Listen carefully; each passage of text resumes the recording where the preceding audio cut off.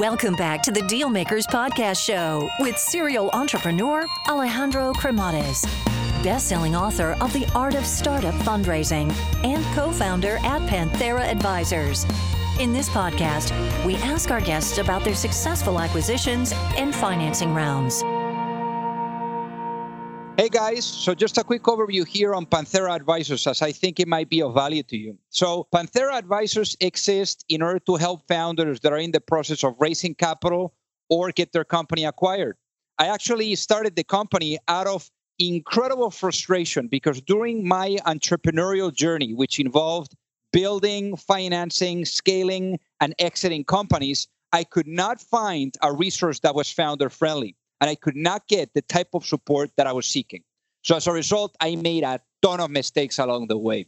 So if you're looking to raise capital, or you are looking to get your company acquired, or just need some sound financial planning, and you're looking to get the best possible outcome in the shortest period of time, feel free to learn more by visiting us at pantheraadvisors.com, or just reach out directly and shoot me a note at alejandro@pantheraadvisors.com. Alrighty, hello everyone and welcome to the Deal Maker Show. So today we have a very exciting founder, a founder also from Europe. So obviously it gives me flashbacks from when I was born and raised there. But anyhow, I think that we're going to learn a lot about the ecosystem there, about how you build, how you scale. Also, he was involved in pretty large acquisitions as well, especially from the engineering point of view. It's going to be also very interesting to hear his thoughts. But I guess without further ado, let's welcome our guest today, Sacha Labourey. Welcome to the show. That's great. Thank you for having me, Alejandro. So originally from Switzerland, how was life, growing up there?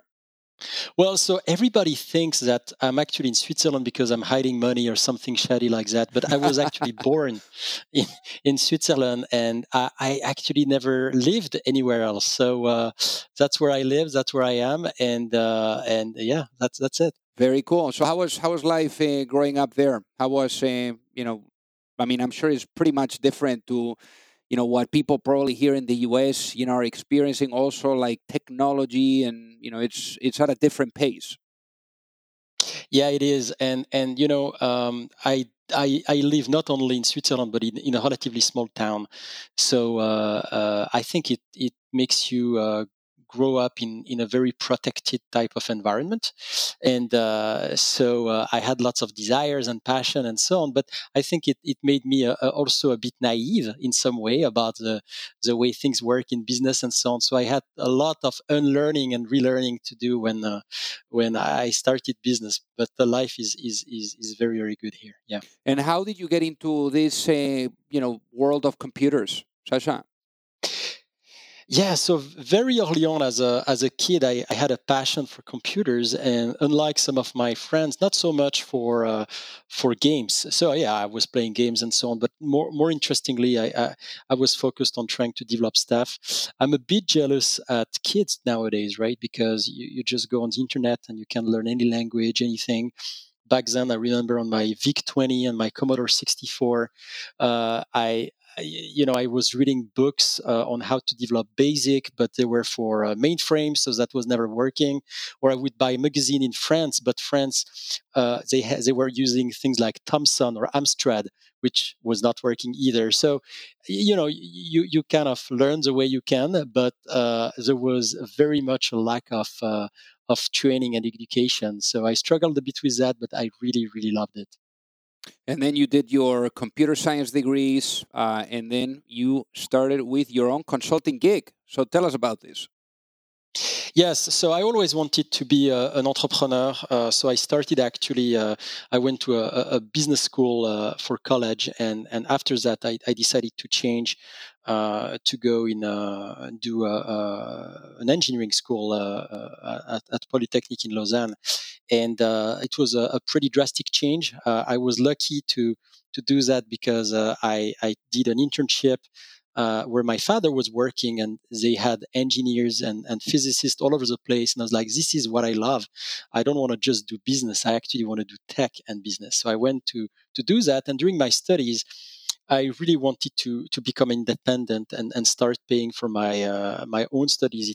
It felt fair to me, so I started my companies at the end of my second year at Polytechnique, and that was just a great passion. We're four friends, and we were all trying to find gigs in developing software solution for enterprises. I did quite a bit of networking, firewalls. So it was the best school ever, and I ended up actually meeting some of my teachers at school for the first time during the exam, the oral exam. I would never see them before, so it really took me off the college track, and but I just loved it. And how did you get like this? I would say entrepreneurial mindset because I'm also from Europe, obviously now in the US, but I know that really there the mentality is you finish school and you either go to a law firm or to a bank. Yes, that's true. And in Switzerland, you can imagine that when I finished in '99, banks were hiring like crazy. Just for the little story, you had banks where you would not get 12 salaries or 13 salaries a year, but come Christmas, you would get, with your 12 salary, you would get 18 or 20 salaries. So they will almost double your yearly salary when Christmas comes. So the idea to do something else and struggle in life, because frankly, it's a lot of struggle, Yeah. was strange. Look, I think in every entrepreneur at some point there is a slight problem with authority. You want to do things on your own and be independent. So I think there was some of that for me. I wanted to succeed. And I have to say, though, it looks like it was all brilliant and I was an entrepreneur. The word is a bit too strong. I was doing consulting. I was doing a bunch of gig, but I was really bad at business. So I was very good at I think I was very good at what I was doing from an engineering standpoint, from a computing standpoint. But to find new customers and to scale, that was very hard. And actually, when I finished my studies, I tried to scale my company, my consulting company. And why even in the first place do consulting, right? That's a business that doesn't scale. And I tried to do it. I tried to find a way to be both sales and do the work. It was a shit show, frankly, and I was not able to scale. So it's only because I ended up joining JBoss. JBoss was my real education. It was not something I was able to figure out on my own. Got it. So let's talk about JBoss because I know that JBoss for you played a very critical role in your career, and perhaps that was another MBA that you did with this business. So tell us about the experience here. Yes, exactly. It's the best way to say things. It was an MBA. I remember as I was a consultant, so as an independent, I thought, okay, how can I do to get more visibility? And so I found this open source project called JBoss, and I thought, well, if I can contribute to open source and be visible thanks to that, I'll find more business, which was obviously a very wrong thing to think. But anyway, I did it, and so I joined the project. I started contributing the clustering, and I got to know Mark Fleury, the founder of the project. And Mark Fleury was in the middle of a transition himself, right? He started the JBoss project. I'll give a few stories on the JBoss stories because I think they're interesting for entrepreneurs as well. Because Mark was a very he's not dead. He actually just started this week or last week a new company in the crypto space, but he's a very smart person, and he has also some interesting instinct as well. So. He started in '99 the project, which was called EJBoss back then, and he received a letter from Sun Microsystems saying that EJB was a trademark. So he said, "Okay, I'll remove the E. It's JBoss." So he wasn't going very far to solve problems. He was very pragmatic, and he tried to raise money at that time. He was in California, and one of the well-known investor in California, he was not able to raise money. He told him, Mark, this is not a bad business plan. this is a horrible business plan. So essentially, he got back to Atlanta with his wife, his first kid, to live with his in-laws. And so he would later say that he didn't create his first company in his garage. He created his first companies in his in-laws garage.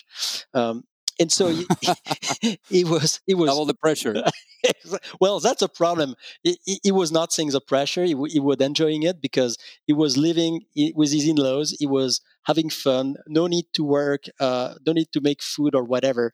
So it's actually the father that would come to see him and say, "Mark, it must be hard for you not to have your own home. No, don't you think so?" And like, no, it's cool. Right. So it took him a bit of time to get the memo. Um, so so Mark was in that transition, and I started chatting with Mark. I actually paid because business was not great at that point in time. Pretty much my last cash I had in the bank to go to London to take the training that Mark was had just created. So Mark was struggling and was trying to rebound by creating a training, and I was struggling, and I decided to put my last money to go and attend that training. And it was love at first sight between Mark and I, and we decided to move forward and build the business and try to figure out how to make money with free software. That's amazing. And obviously, you were part of the building and scaling of this, from 2001, where you joined, all the way to 2005, where you became the CTO, and then also overseeing the operations, in Europe. So I guess you also helped with the acquisition by Red Hat. So I'm sure that being able to see the full cycle here really provided you full visibility on what that journey may look like, from like initial to successful exit. So how was this full cycle for you, and what were some of the top key insights that, let's say, you took away with you? Yes. So yeah, that was my best MBA, right? To see a true exec in motion and learn from them and become less naive and so on, from the different fundraising we did to raising debt, to receiving the first exit proposal, M&A proposal from vendors, signing some term sheet, and maybe I can't tell it now. It's 14 years after, but I remember we had actually a term sheet we had signed with a big company for even a larger amount. Should I say it was Oracle? No, I should not say it was Oracle. And We can edit. We can edit this. So if do you want us to take it out? no, I think it's fine. I think it's Okay. fine. I'm Okay. sure Let's that continue. I'm sure Oracle has other issues to deal with right now. Okay. Um, Okay. Go ahead. and we had done the entire due diligence. We had negotiated everything. I had renegotiating even the compensation of all of engineers, and so we had gone to a level of details that was amazing. We had pre-briefed press and analysts and so on. It was the Friday before the announcement that was taking place on Monday, and I was still in Europe, right? And I was on the board of JBoss, so I had to stay up late to be on those calls. And I wake up on Saturday morning, and the deal was off. Or more specifically, there was another deal on the table, a very different and very bad deal. So I'm not sure what had happened, how much we were the mouse and Oracle was a cat, but it went down the toilet in just a few hours. So that's pretty tough to go through, in mental terms, because it's a lot of energy, a lot of effort you go through, right? In those processes, you have to keep them confidential and so on, and it blows up at the last minute. So that was a tough one. Wow. But I mean, the business ended up getting acquired by Red Hat for about 350 million. So the outcome was good. Now, in the integration, because people talk a lot about acquisitions, and I think that the toughest part is really integration. Integration is a beast. Most acquisitions fail, and in Yeah. the integration, you actually played a critical role. So, why would you say that integrations, are so tough, and what was your lesson as to how you can optimize so that integration becomes something that is successful? Yes, I think all integrations are bound to be hard. There is a lot of brain rewiring that needs to take place. You're used to do things one way, and then suddenly you're not home anymore, right? And you need to learn a new way. And it's actually tough for both sides. It's not just tough for the company being acquired.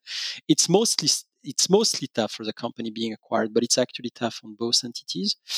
I've learned a few things. First, I think trying to shield people from acquisitions, to tell them, okay, don't bother, I'll shield you and so on, is not a good approach. You need to shield people, but you need to expose them while shielding them. It's a bit bizarre what I'm saying, but you need to make sure that they get rewired, they go with the flow, in the new flow, and you protect them from anything that doesn't make sense, because the acquiring company is likely going to come with predefined processes or HR thing and so on that might not make sense just because of a different situation. And that can be very tough on people, right? Because they really care about their family, so they care about their salary, and anything that touches on some of those topics can be very, very sensitive. So you need to shield them, but you can't lie to them. It's never going to be the same thing again, right? And that's particularly true for any company that had a strong culture.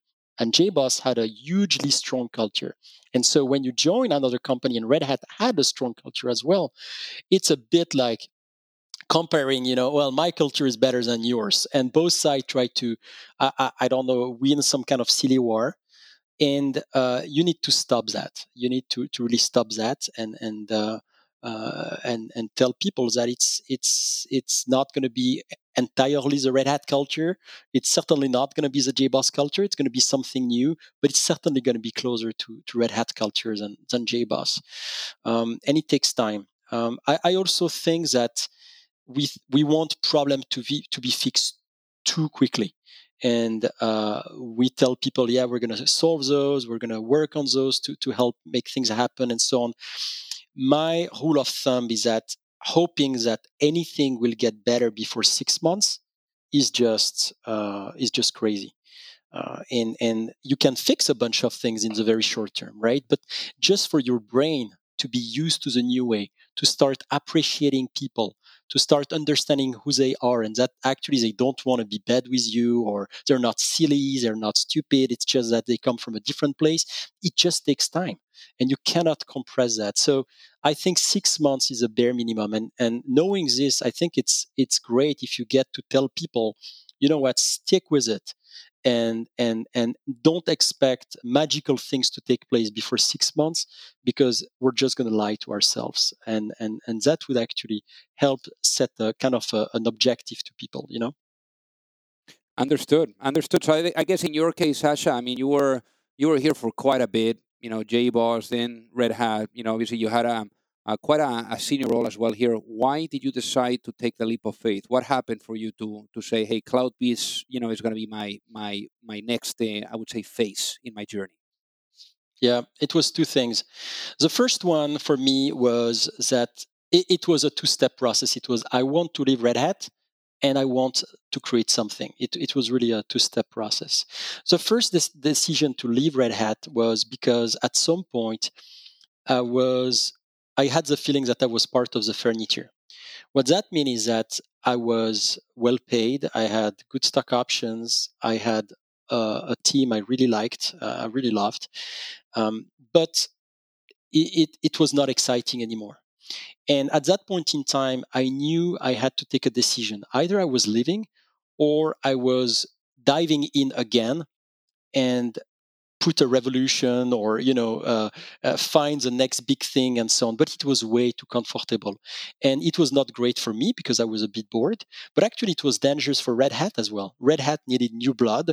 Red Hat needed new energy, new idea, and so on. So either I felt I was able to create that new stimulus, or hire the people, or be a change agent. But if it was to be a static agent, then I was doing a big disservice to myself and to Red Hat. And that started to be depressing to me, knowing that I was actually not a change agent. So I decided to leave. Okay, so then what happened next? So what happened next is that I always wanted to do my own company, and obviously JBoss was an amazing story. But the problem with JBoss is that I was on the passenger seat, right? Mark, I had full visibility on everything, and Mark was very, very nice and a great mentor for me because he was very transparent, was asking my opinion for a lot of decisions, but I was still on the passenger seat. In the end, he had to make the call. In the end, he was the one on the phone with people and negotiating and doing the hard thing, right? And I was very much aware that being on the passenger seat was not the same thing than driving the vehicle. And so I knew I wanted to start something, and I wanted ideally to stay, peaceful for 6 months to a year. But very quickly, you feel like you're going to be legacy, that your network, you're going to lose your network, and so on, which candidly is not true. It's more sticky than you think. And so I ended up being an ass at home. My wife was telling me, okay, you know what, go do your thing. But I was not really agreeable to live with at that point in time. So that's when I started having discussion with my co-founder, François Deschery, who was still at Red Hat. And we decided to create CloudBees. Very nice. So what ended up being the business model of CloudBees? So we didn't go very far, actually. We knew that the cloud was very appealing, even though I had to admit that initially I thought the cloud was relatively boring because I was looking at it mostly as a new data center. So it took me time to absorb why it was so magical. And my background was Java, was enterprise Java, and I felt that it was way too complicated. It was way too hard for developers to have an impact, and there should be a better way. And we realized that if we were doing the right things, we could leverage the cloud to make it much, much easier for developers to have an impact, to deploy an application, and to go from essentially an ID to something that scales in production with no friction. So no operation, no nothing, just go. But that was obviously requiring a slightly different approach because unlike some of the one man one dog type of companies, Java developers tend to have to follow a process. We wanted to focus more on enterprises, and so that's when we decided to have a Jenkins part of what we were doing to have the complete life cycle in the cloud and not just the deployment target. Because back then with Heroku and Engineered, the platform as a service we had back then, it was really just about deployment. It was not the full life cycle. So we were the first company to actually build that. So during those early days, what would you say was the biggest challenge for you guys? I think initially the biggest challenge, it was a series of challenges. It was to find the initial people to join the company, because it's funny when I was at Red Hat, I would talk to people and they would tell me, oh, I'm upset, I want to leave, I want to do something else, I want to make revolution. And so then you create your company and you're like, okay, so you join to make the revolution with me? Well, I kind of appreciate the salary and what would I get in terms of health insurance and what. Like, okay, well, you're not ready for that, obviously.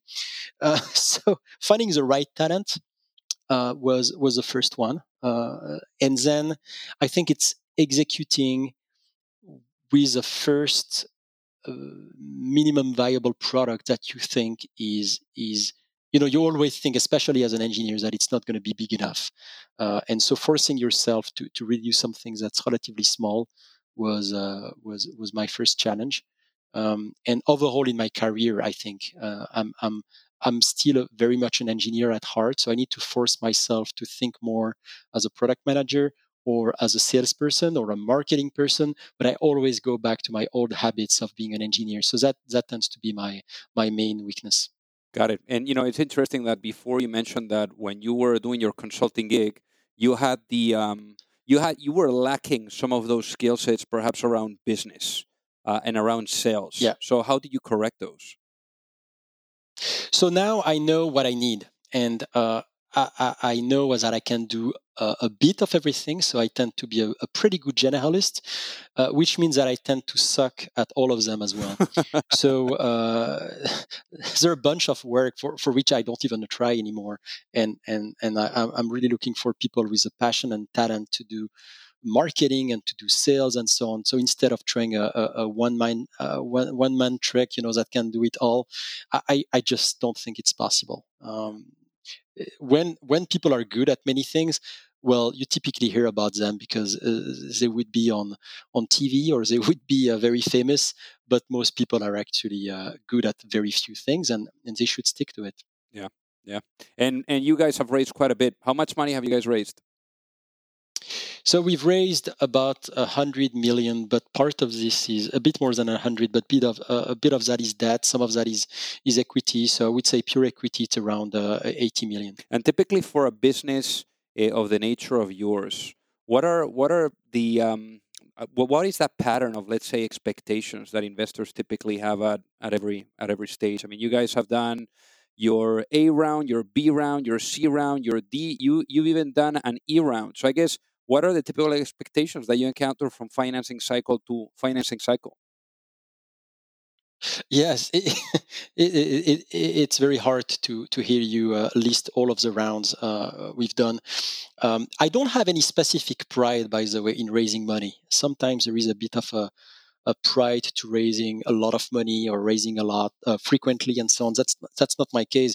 You can find companies that didn't raise much and have been extremely successful. I think Amazon was it? No, it was Salesforce. I just read recently only burned 5 millions of cash before being profitable and whatever that was. So I have huge. I'm hugely impressed by that, not by the opposite. Yeah.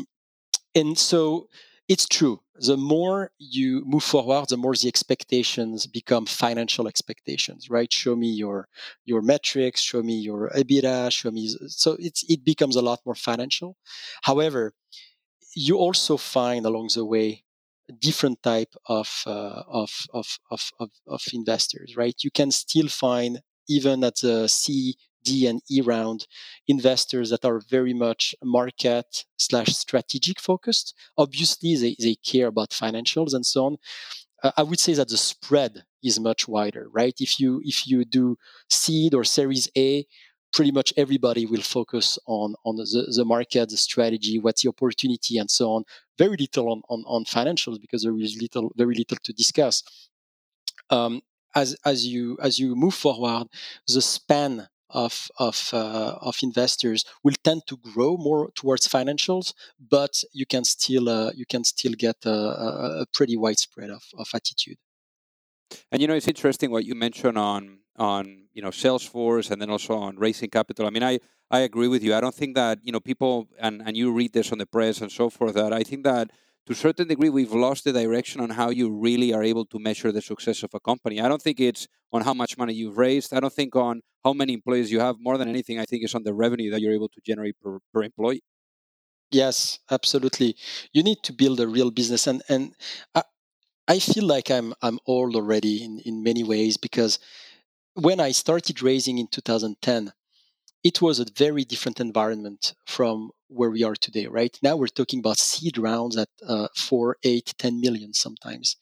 That's bigger than my Series A, and so everything has changed. So I don't want to draw too many comparisons. That would not be reasonable to draw too many comparisons, because the ecosystem is very different. However, I think that anytime you have kind of the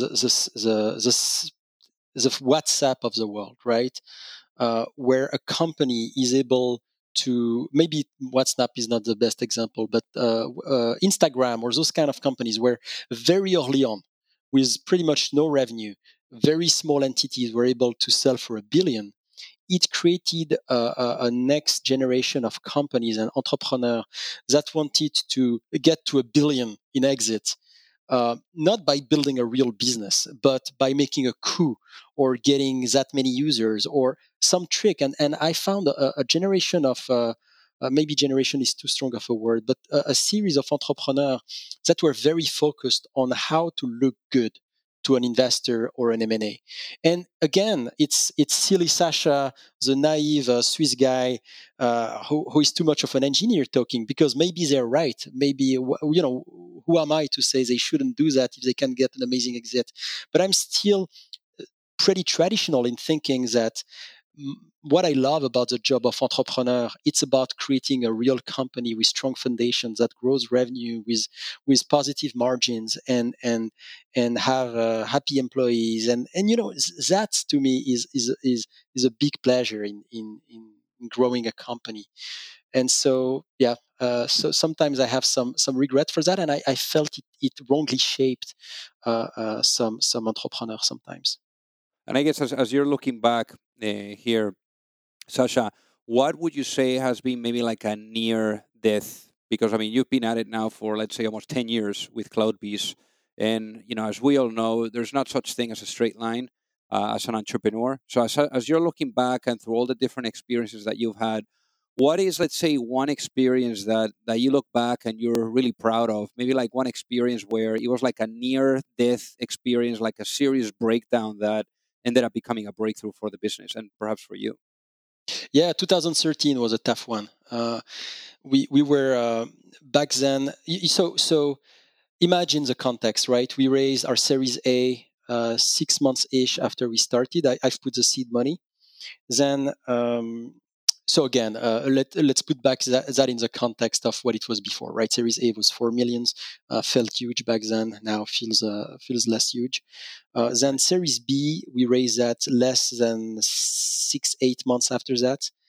Series B with Lightspeed, 10.5 millions, felt huge as well, and so it went very fast. And when that happens like that, you don't necessarily learn through the steps what you should be doing. It just comes for free a bit, and anything that comes for free, you end up paying the price at some point. And we were very happy about the platform as a service we're building. From a product/engineering standpoint, it was great. But truthfully, from a market standpoint, OpenShift and Cloud Foundry had emerged as big competitors, and there was a complete lack of standards on the market. So companies were a bit worried to invest too early on something that would just need to be rewritten or redeployed. So we were growing nicely, right? But not enough to justify to be a VC funded company. So when we thought about raising the Series C, we really thought it would be done in a month. I'm not lying. We were so high. And I remember that even one of the partner at the VC firm that wanted to invest in the Series B was not able to do it because it was not a senior partner, was so pissed that person left the VC firm he was working at to join CloudBees as business development. So that's the level of happiness and comfort we had. So I was thinking, between that ex-partner as a VC firm and myself, we're gonna freaking raise money in 60 hours. And it took us a year. And not only did it take us a year, but we had to take a bridge mid-year from our existing investors. Nobody wanted to put money in CloudBees because Pass was getting passed, as we could say. And I really thought we could die, right? When you start taking a bridge money. And we got saved thanks to Verizon Ventures, because Verizon really liked our Pass and wanted to OEM it as part of Verizon Cloud. We all forgot about Verizon Cloud by now, but it was a thing in 2013. They had invested a amazing amount of money. They had acquired companies, so it was really a good thing. And they said, "Yep, we're going to invest in CloudBees, and we believe in what you're doing." And so that was amazing. So I'll never thank them enough for making this. Wow. And a couple of months after, we decided to change the focus of the company to not be a platform as a service anymore in 14, but to be focused on Jenkins, on continuous integration and continuous delivery. So you can imagine the type of discussion you're having with Verizon a couple of months after, when you go and tell them, this Pass thing, if you want it, you can get it, but we're not going to do that anymore. It was a tough one, but hey, it's going to end up to be great for Verizon. Understood. I mean, really amazing, Sacha. So I know that you're a guy of predictions. I know that you've published even blog posts about what's going to happen in 2025. So let's do a little exercise here together, Sacha. Let's say you go to sleep tonight and you wake up in the morning and it's 5 years after, what would you say, or where would you like to see, or how would you see CloudBees or the world in which CloudBees lives or is living in, once that vision, or let's say since that vision has been realized? Let's say, you wake up and then all of a sudden this vision that you guys are pushing for is all of a sudden it's there. What does that world look like? Yeah, so that world is going to be immensely cloud-based and public cloud-based. I think it's. I'm not making a big prediction here, but we're seeing this space constantly accelerate. So cloud will be massive. I think Oracle, since we talked about Oracle, companies like Oracle will have been bought by PE firm, and they will just be revenue streams. I don't think those companies have what it takes to exist anymore. And I truly think that software will have truly become a business concept. Today, we're still in that transition where software tries to be better in terms of hooking with the rest of the business. But by then, I think developers will all be very connected to the business. And everything they do, when we say that developers want to have an impact, they actually will want to have a business impact. And they will understand very well through the tools they can use how what they're coding right now is having an impact tomorrow and the week after.